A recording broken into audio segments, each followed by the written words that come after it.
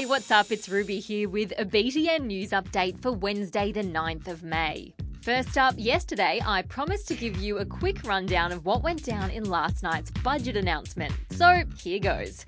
As always, there were winners and losers. One of the winners was students, which probably includes you, because there's going to be an extra $24.5 billion pumped into Aussie education. Roads, railways, the defence budget, and small business all got a boost too.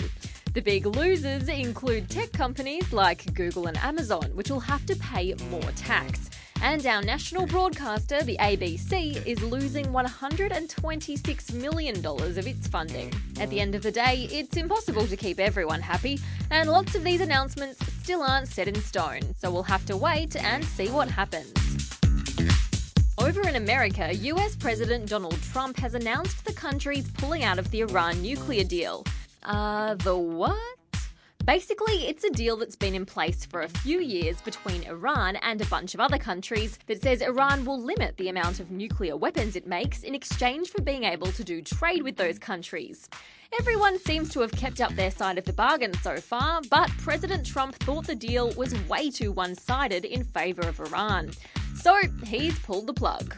I am announcing today that the United States will withdraw from the Iran nuclear deal. That's made a lot of people angry because the fallout could disrupt global oil supplies. Plus, it's just not really a good look to back down on promises.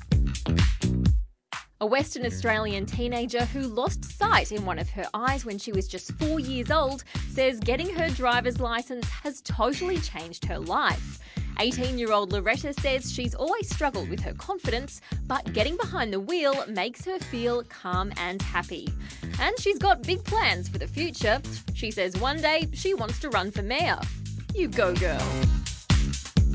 I don't know about you, but I have some super weird dreams. Like last night, I dreamt I was trying to fly over the ocean and I kept kind of bouncing on the water and getting my feet wet. And when I looked down, there was like this giant fish and it was heading straight for me. And it leapt up out of the water and all of a sudden, then I woke up. Let's face it, dreams are pretty much always weird. So it's no surprise that the Dream Machine pop-up art exhibition in New York is pretty weird too. It's a 45-minute journey through wacky dreamscapes, set in underwater worlds and up in the clouds and in strange flashing rainbow corridors.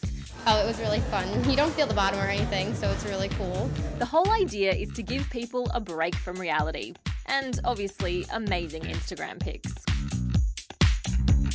And finally today, to snooker player Mark Williams, who was so sure he wouldn't win the World Championship this week that he promised to face the media completely naked if he did. You've probably already guessed what happens next. Yep, he won. To the guy's credit, he followed through on his promise, and he turned up to his press conference wearing just a towel. Before that came off too. I stopped watching after that. And that's all the news I've got for you today, but I'll be back with more tomorrow.